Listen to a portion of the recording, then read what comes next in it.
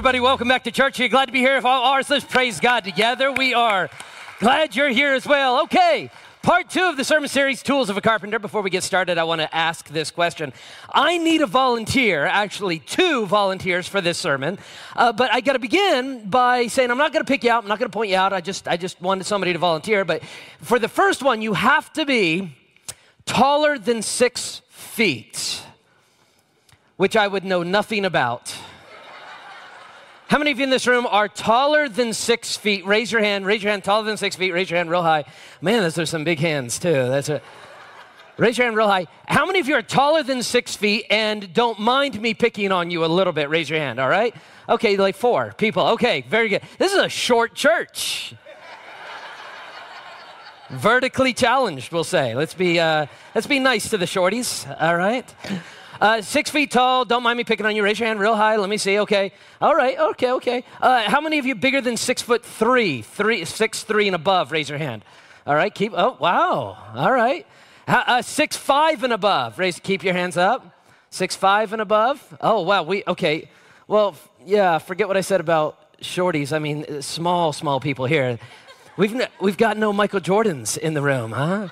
Okay, so 6'4", raise your hand, 6'4", 6'4", okay. All right, do you mind me picking on you a little later? All right, give him a round of applause, ladies and gentlemen. This is my friend. We were just hanging out on, just the other night. That was fun. All right, very good. Now, we have our tall guy. We need the other side of the spectrum. Volunteer, somebody that is not as tall as 6'5". Somebody shouted out Sorrel. My mind goes there. Buddy, I'm telling you, man. Sorrel, how tall are you? 5'4". And he's a powerful 5'4". Give him a round of applause. 5'4". Come on. A lot of power in that 5'4". Anybody smaller than 5'4" that's an adult that would not mind me picking on them later today? Raise your hand.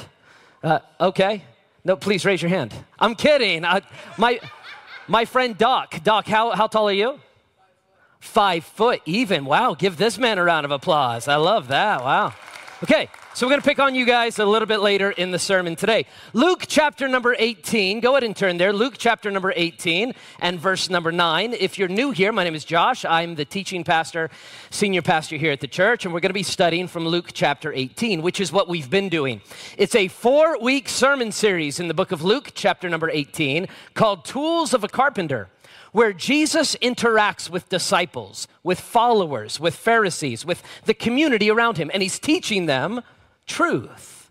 And in Luke chapter 18, we've noticed that these 4 stories that deal with Jesus actually can be symbolized by 4 different carpentry tools that Jesus would have used in his early job.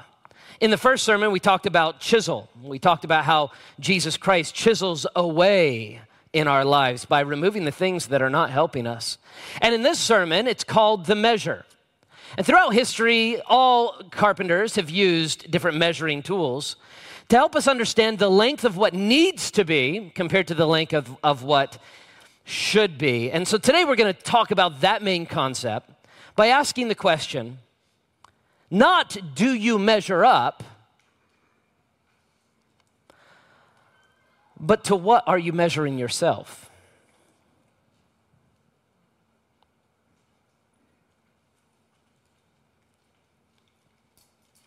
Let's pray. Father, today's sermon is going to be so good because it comes from your teaching. But even though it's going to be so good, it can be hurtful,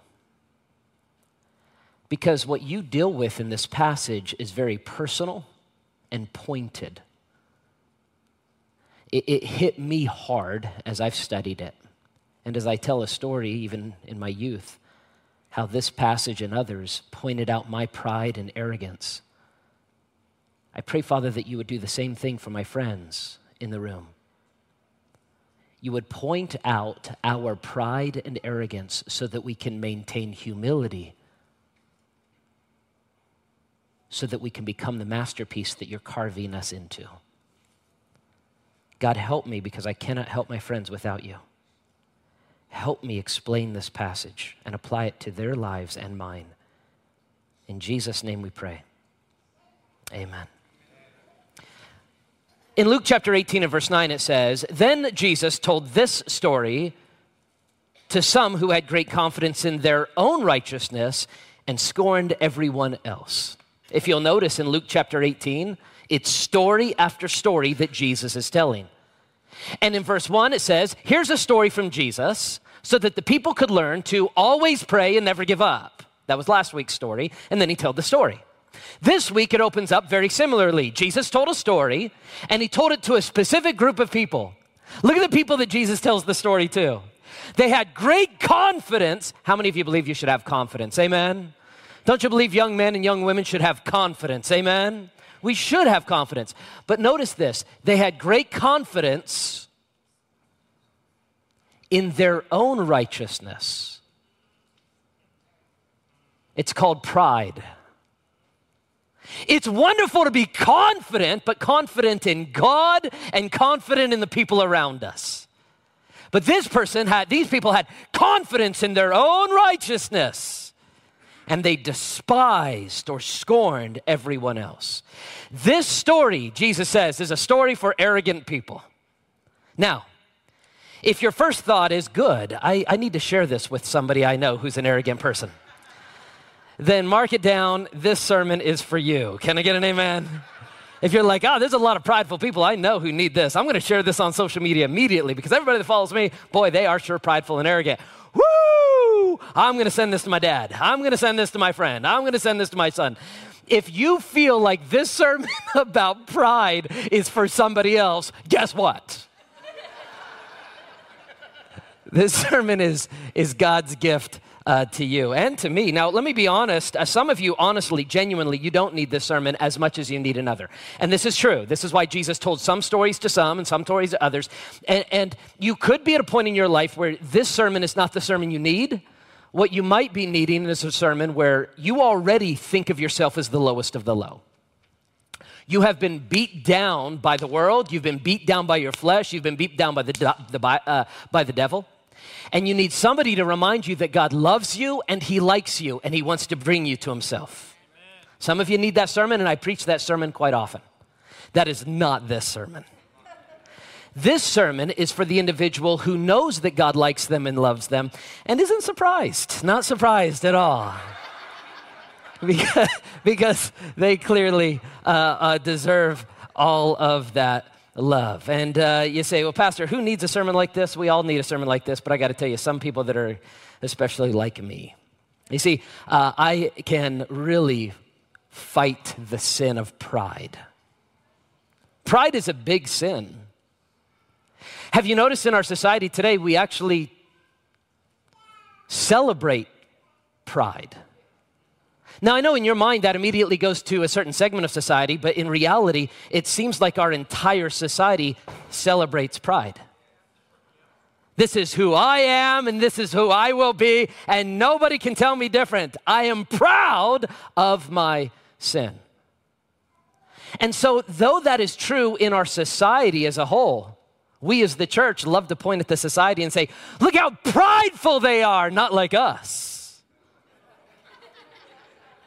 And society then points their finger at the church and says, look how prideful they are, not like us.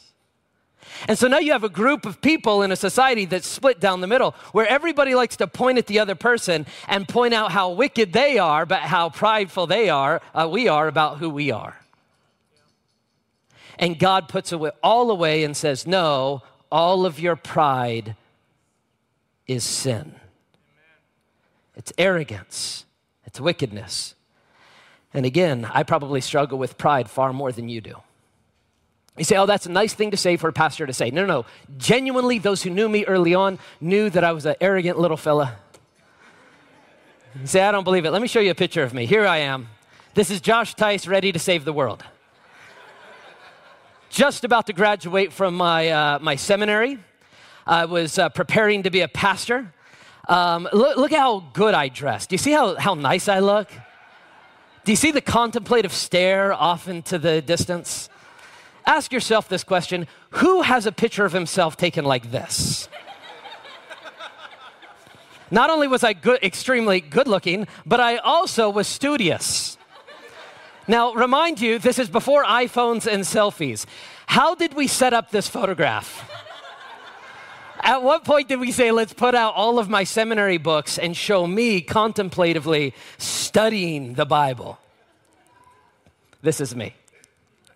This is me when I was about 21, 22 years old, ready to save the world. And I came to Las Vegas, and we worked at a church for a few years, and after that, we were ready to start our own church because I didn't need a pastor telling me what to do. I'm the pastor. And so we started our own church, my wife and I, and two things can be true at the same time. Two things. I don't want to paint myself as somebody who wasn't walking with God. Two things can be true at the same time. I totally 100% loved Jesus and wanted to serve God. I also, truthfully, was an arrogant little jerk. I was. Both things were true. And for God to truly use me, he had to sand me down. He had to change me.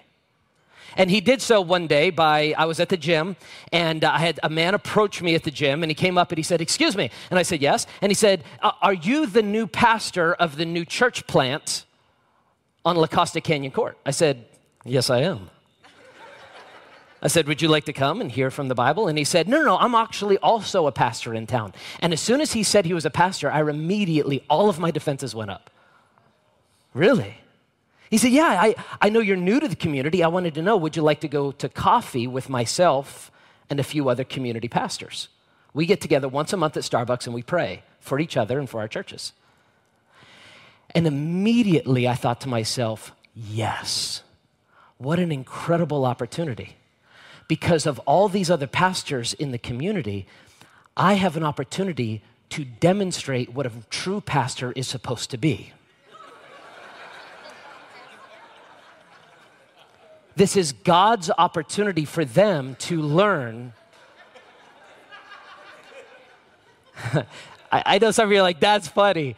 Those who know me, that's exactly how I thought. Is that true, Derek? That's exactly what I thought.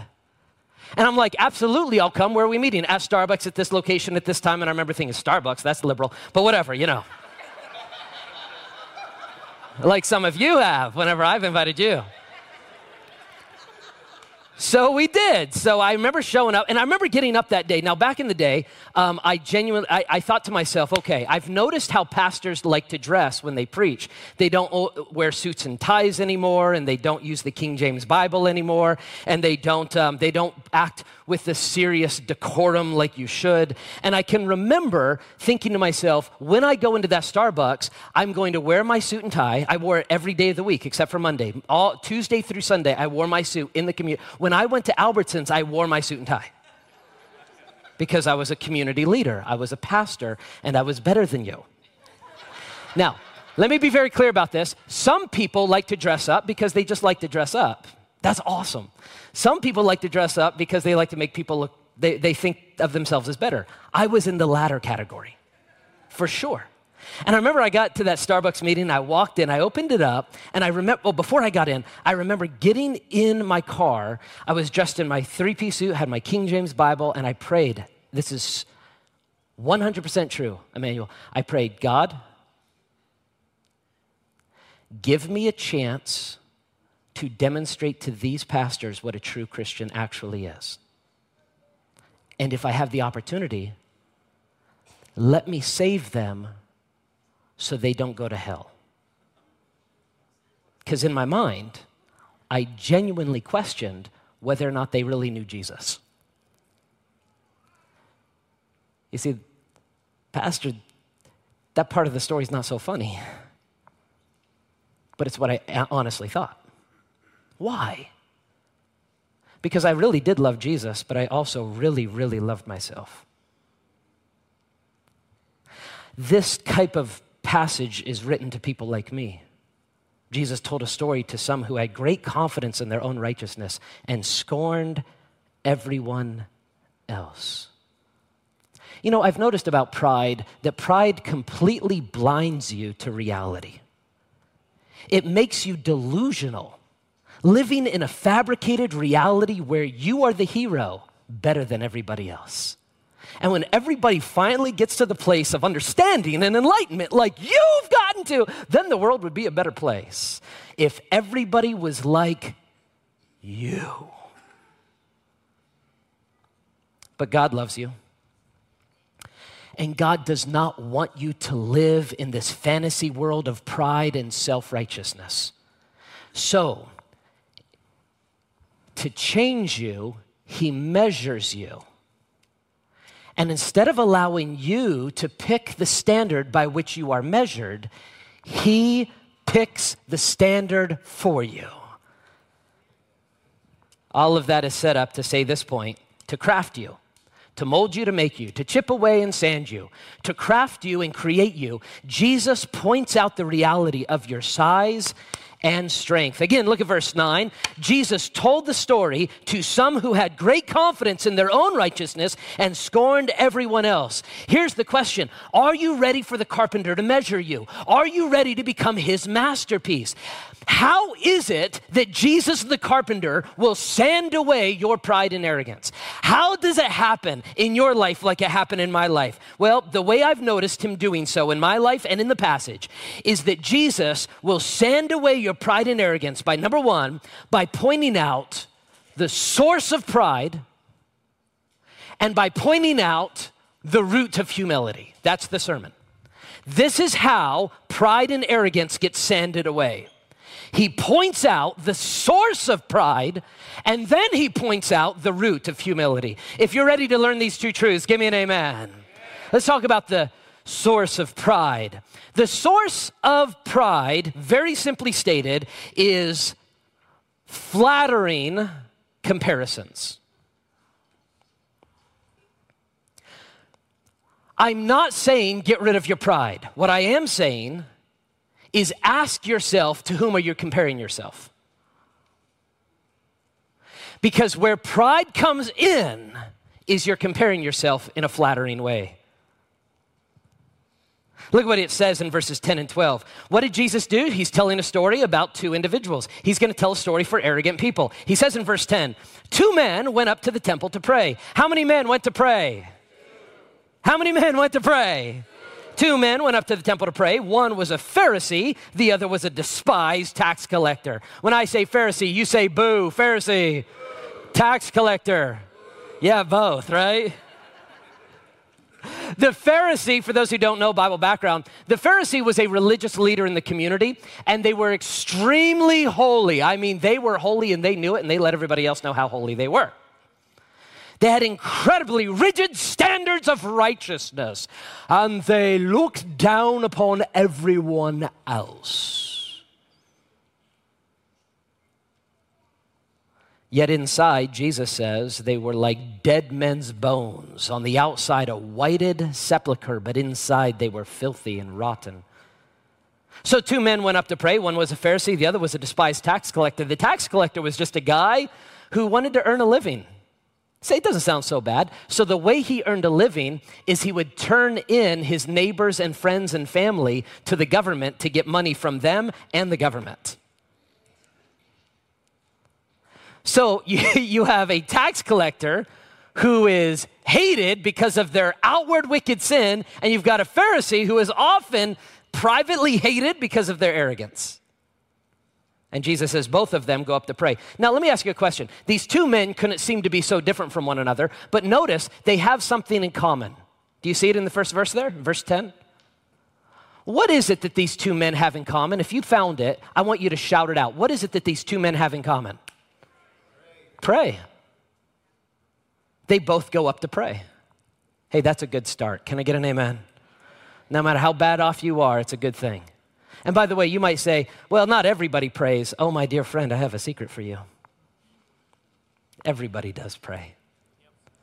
Even if you say, I don't believe in God, I never believed in God. We know in the deepest, darkest moments of your life, you call out to the God who made you just like the rest of us. You cry to him, you ask him, and you pray. And I am not mocking you. I'm celebrating the fact that you're going to your God. Go to him. Both these men go up to pray. One was a Pharisee, the other was a despised tax collector. They went to the temple to pray, and this is what the Pharisee prayed. The Pharisee stood by himself and prayed this prayer. Now, we understand not from this passage, but from another story of Jesus, that the Pharisees like to pray. They like to pray publicly. They like to pray out loud. And when they prayed publicly, they like to stand in the place, in the marketplace, or in the synagogue, or in the temple, in a place that could echo their voice as big as it possibly could. They didn't like to go privately and pray. They liked to pray where everybody could see them and hear their prayer. So imagine he's standing in the temple and he's ready to pray, and as he prays publicly and out loud, this is his prayer. I thank you, God, that I am not like other people. Now, stop. If your prayer begins by thanking God that you're better than other people, you're doing it wrong.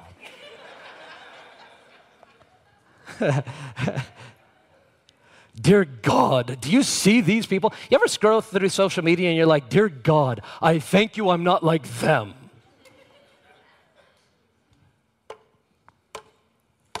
That is not the heart of Christ, that's the heart of the Pharisee. I thank you that I'm not like other people. Cheaters, sinners, adulterers. Here this man is, and he's praying out loud. Now imagine you're like, just like at church that day. And you're like, oh geez, this guy again. And he gets up and he's praying. He's like, dear God, I thank you that I'm... And as he's praying, we're about to find out that the tax collector is in the corner and he's praying. And so he's praying, dear God, I thank you I'm not like other people. Cheaters. Well, tax collectors cheated people for their living. Sinners. Well, of course they were a sinner. Adulterers, what they often spent their money on was sexually explicit things. I'm not like other people, cheaters and sinners and adulterers. And listen to the rest of his prayer. How arrogant. I am certainly not like that tax collector. He calls him out publicly in the prayer. Dear God, I want to thank you. I'm not like him. Wow. And then he begins to list off all of his accomplishments. I fast twice a week. I give you 1/10 of my income. Can I just stop and say that if you have to constantly list off your accomplishments to God, yourself, or others, you might have a problem. An arrogant, prideful issue. By the way, is it good to fast? Yeah, it's in the Bible. Is it good to give a tithe? Sure, it's in the Bible. But what is this man doing? He's measuring himself. And he feels pretty good. Hey, I began the sermon by asking for 2 volunteers. All right? I'm going to have those 2 volunteers come to the platform at this time. Give them a round of applause. Both of our volunteers are on their way to the platform at this time. Fantastic, great, good, awesome, wonderful. All right, very good. Yeah, there we go. Hey, can we go ahead and use the blue mic here? Can we get that on? Thanks, guys. All right, come on over, come on over. I want you to begin by introducing yourself. Come on over, here we go. Oh, you are a tall drink of water, as they say. Stand back over here. Not so close. All right. Hey, buddy, good to see you, buddy. Stand over here. All right, yeah, stand right, yeah. Yeah, please stand up. Okay. All right, stand right over here. Stand right over here. All right, very good. Pasteurized. Okay. I knew this was the right decision. He just said he's been pasteurized. No, you're not for that. That wasn't good. You don't even have a mic yet. Hold on. This is going to be fun. Okay, introduce yourself. My name is Frank. Hi, Frank. I'm from Las Vegas. There we go. There we go. And how tall are you? 6'4", 6'5". 6'4", 6'5", somewhere in between. Not very good. Introduce yourself. Wait, it takes 2 hands to do. Whatever you got to do. Doc. I'm from Cali, but now I'm a Nevadian, so. California, ladies and gentlemen. Give him a round of applause. No, boo. Not to mention. But you converted to Nevada. Calabasas, California. What's Calabasas? Oh my God, the Kardashians live there. Oh, do they? Yeah. I didn't even know. Neighbor Will Smith. Your next door neighbor, Will Smith. I'm not going to brag. Yeah, well, good. It's a sermon about pride. Yeah, there you go. So I'm not pride. It is what it is. Okay, hand to God. Hand to I'm God. short, but not stupid. As I wrote this sermon, I literally thought to myself, I sure hope Doc volunteers. I really do. It'd be so fun. Doc. Not duck, Doc. I said Doc. I said duck. Give me the mic. My word. All right. Okay. Now, I want to just obviously say how much I love standing beside Doc. I look up to him. It's one of my favorite things. Every Sunday he'll come up, he'll give me a hug, we'll high five, and say, okay, would you know, it's not time. I swear to you. Frank over here, my goodness. Don't you get enough attention? I mean, seriously, what's it like up there? Do you have better air? Yeah, it's 2 degrees cooler. I hate that, man. Can't trust tall people. No, we can't. As much as I like standing beside Doc,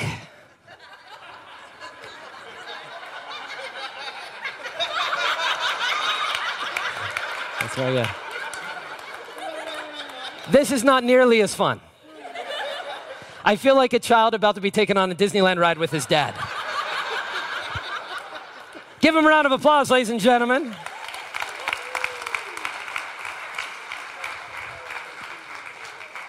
You say, what's the issue, Pastor? The issue is this. Your pride and arrogance might be directly related to the individual you're comparing yourself to. The reason why you struggle with pride is because when you look around the world, you're like, I'm pretty good compared to them. I mean, look at what I've done. Look at what they've done. And so as you compare yourself and measure yourself to the wrong individual, your pride, the source of pride, is this flattering comparison that you allow yourself to indulge. When in reality, who you should be comparing yourself to is not the lowest, but the highest. Who you should be comparing yourself is not the sinner, but the Savior. When a Christian gets to a place where they start lining themselves up and comparing themselves to God, their entire world changes. Notice what happens in the second point.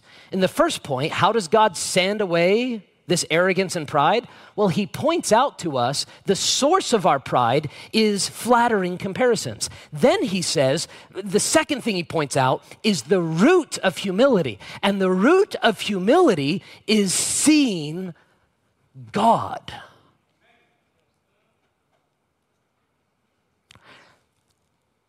Look at what happens here to the tax collector, verse 13.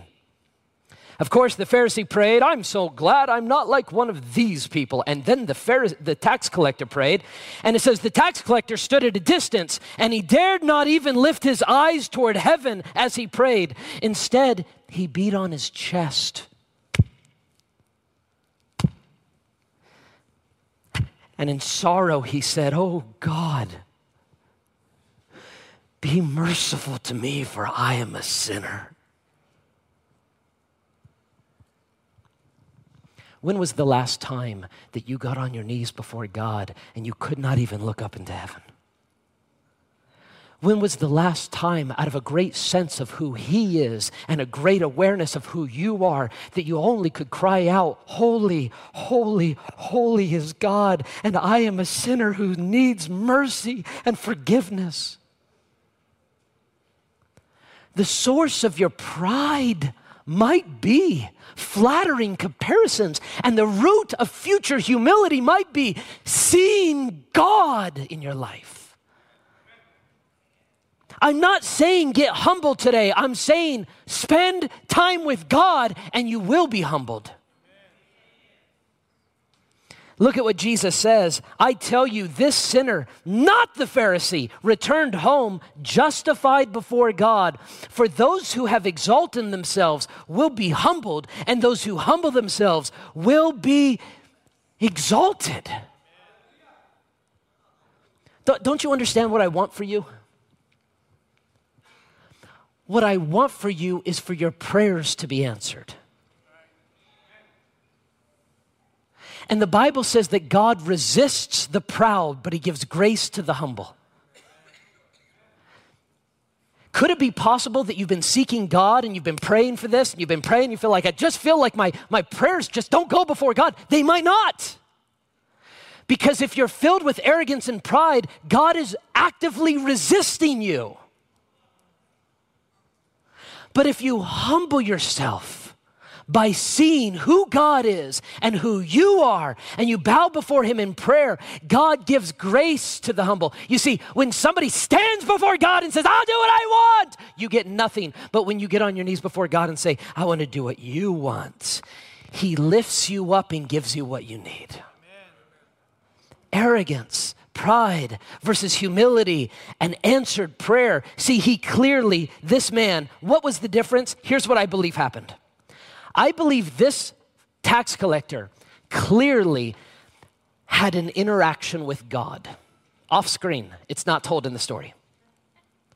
How did he get so humble? It was probably the same way that Isaiah felt when Isaiah stood before God. The prophet Isaiah was a good man, but then he stood before God, and Isaiah got on his knees and said, woe is me, I am a man that is unclean with unclean lips. Ezekiel chapter 1, Ezekiel, the prophet, stands before God, and the first thing that happens is he falls on his face, and he says, you're holy, I'm not. All of Israel did this when they arrived at Mount Sinai and the voice of God came out. When they saw God, they bowed before him.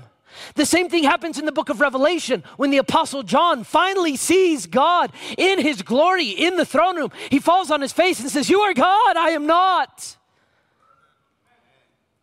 This is how humility is obtained, not by trying harder, but by seeing God. And once you've seen God, this is what happens. You'll despise no one. You remember how the story begins? Jesus was going to tell a story to those, does it sound like I need water? Give this man a round of applause up here helping out. Wow, thank you. Do you remember how the story begins in verse 9? Jesus was going to tell a story to those who had confidence in themselves and despised everybody else. Do you know what happens when you see God? You see God for who he is. You see you for who you are. You don't have time to despise everybody else. You know what else happens? You'll start valuing mercy more than accomplishment. Instead of you constantly saying about how great you are, you'll just be like, man, I'm sure glad God's been merciful to me. I'm sure glad God's been good to me. And when you see God, you'll start to be crafted into his masterpiece. He's chipping away. He's cutting you down. He's sanding you and making you into what God wanted you to be. So I arrived at the coffee shop in my suit and tie, white pressed shirt, beautifully dimpled tie, perfect. The whole time I'm thinking, God, help me to be an example to these men who might not know you, pastors of other churches. I opened up the door with my briefcase because at that point I thought pastors should use briefcases like attorneys. I walked inside. I sat down with those pastors. Now, I got to tell you, if you're a funny person, I'm sure if you're one of those pastors, you could think of 1,000 different jokes to give at that moment. And for me telling the story, putting in a joke right now would be a perfect moment. But they didn't joke with me. They just said, hey, Josh, we are so glad you're here. Thank you for spending time with us and honoring us with your presence. I'll never forget. And it hit me. It struck me.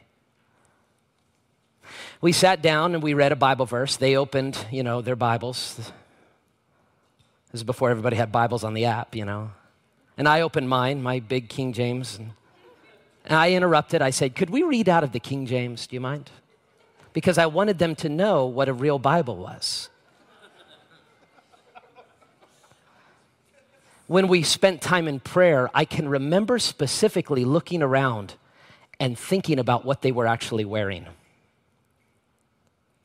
I remember looking around thinking, I cannot believe a pastor in the community is wearing a t-shirt and shorts.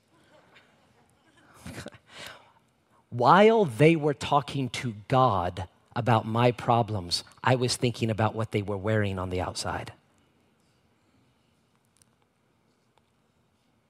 If you come from very Pharisaical background, it's really hard for you to stop thinking about what everybody else is doing. I remember even as they prayed, I remember thinking, you hear they pray, God? You hear that? I mean, it's just so emotive and so much emotion and like who are they trying to impress here? I'm literally judging their prayers. And I left burdened.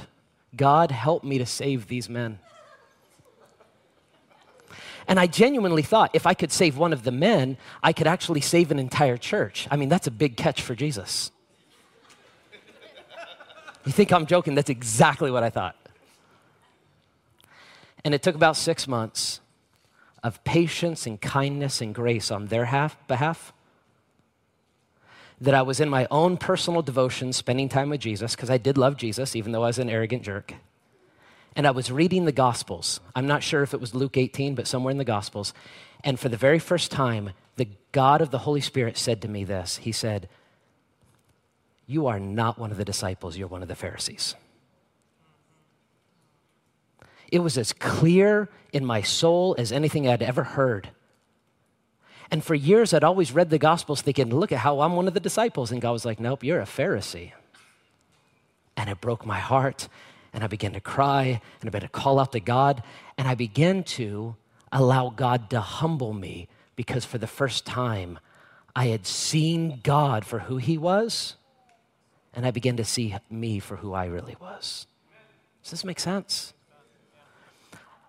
That was so helpful for my life.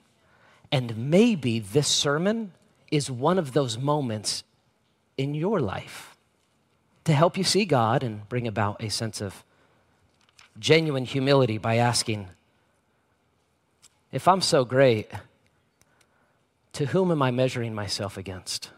Thank you for watching the Southern Hills YouTube channel. Make sure you subscribe and hit the bell icon to be notified every time we make a new video. And remember, we exist to make disciples for Jesus Christ. Have a great week. Peace.